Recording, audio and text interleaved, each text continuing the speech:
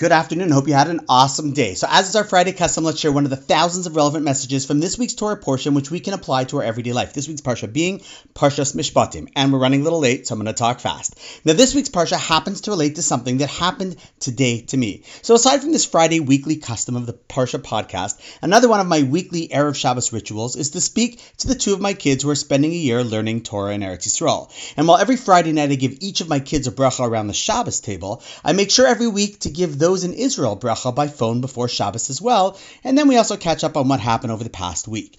Well, this morning, while speaking to one of my kids, suddenly the phone disconnected, and so a few seconds later, they called back, and both of us were certain that it was the other one that accidentally hung up, only to realize that I guess for some reason it happened to have dropped the call. So you might be thinking, what does any of this have to do with the Torah portion? Well, I'm glad you asked. See, I remember seeing a beautiful idea by Rabbi Kerneman, who's a rabbi who'd been working at one of the Jewish day schools here in Toronto, and he said something beautiful. He brought down a pasuk in this week's Parsha that talks about how one of the many aspects of kashrus is that one can't eat meat of an animal, even if it's a kosher animal, if it wasn't properly shechted, slaughtered, but rather if it was found to be torn apart from an attack in the field, it can't be eaten, and rather than eat it, you would have to give it to the dogs to eat. And the pasuk also says that this is what it means to be a holy people. So he asks, what's so holy about this? And why specifically through this law of kashrut are we called a holy nation versus any of the other laws of kashrut? He goes on to bring a commentary from the Das Zakanim that says something amazing. See, in an agricultural society, dogs were and often are used by shepherds to protect their flocks from wolves. This is what they would do day in, day out.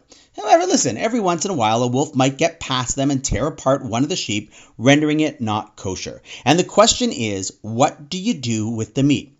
So the Das Zakanim says that you do something which would seem totally counterintuitive. You give it to the dogs to eat. But wait, it was the dog's fault that you lost the sheep in the first place. So why are you rewarding him? So he answers as follows, that the Torah is teaching us something amazing. See, we give the carcass to the dog to thank the dog for all the times that he does his job faithfully and successfully, which is the majority of the time.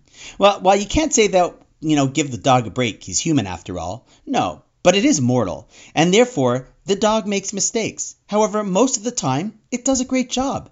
So the Torah is saying, focus on that and thank him. Whew. What an absolute paradigm shift. Invariably, nothing or no one is perfect. And when a mistake happens, rather than focus on the mistake, use it as a reminder of just how amazing it is that most of the time, it's really good. This applies, let's say, to raising kids. When you catch them doing something wrong, let it be a reminder of all the times that they're great. And when a person comes late, use it as a reminder of all the times that they rush and try hard to come on time. When someone lets you down, remember how long ago it was the last time that it happened, which means that they're usually there for you.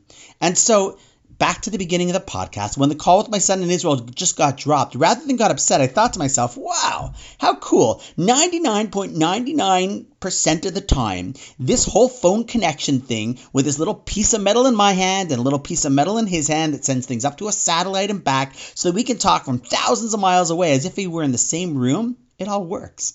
Okay, so today the call dropped, but it just made me appreciate how just about always it works. So, for us to take the point home, obviously, if there's a consistent problem, that's one thing and needs to be addressed differently. But when something goes wrong, which is out of character, use it. Use it as a reminder, a great opportunity to reward and acknowledge how the person most always does the right thing. What a great perspective, especially to be shared by a teacher in a day school working with kids. This is how all teachers should think. It's how all people should think. What a beautiful idea. Change the moment of stress into a moment of appreciation. And on that note, have an awesome Shabbos, and I look forward to seeing you tomorrow.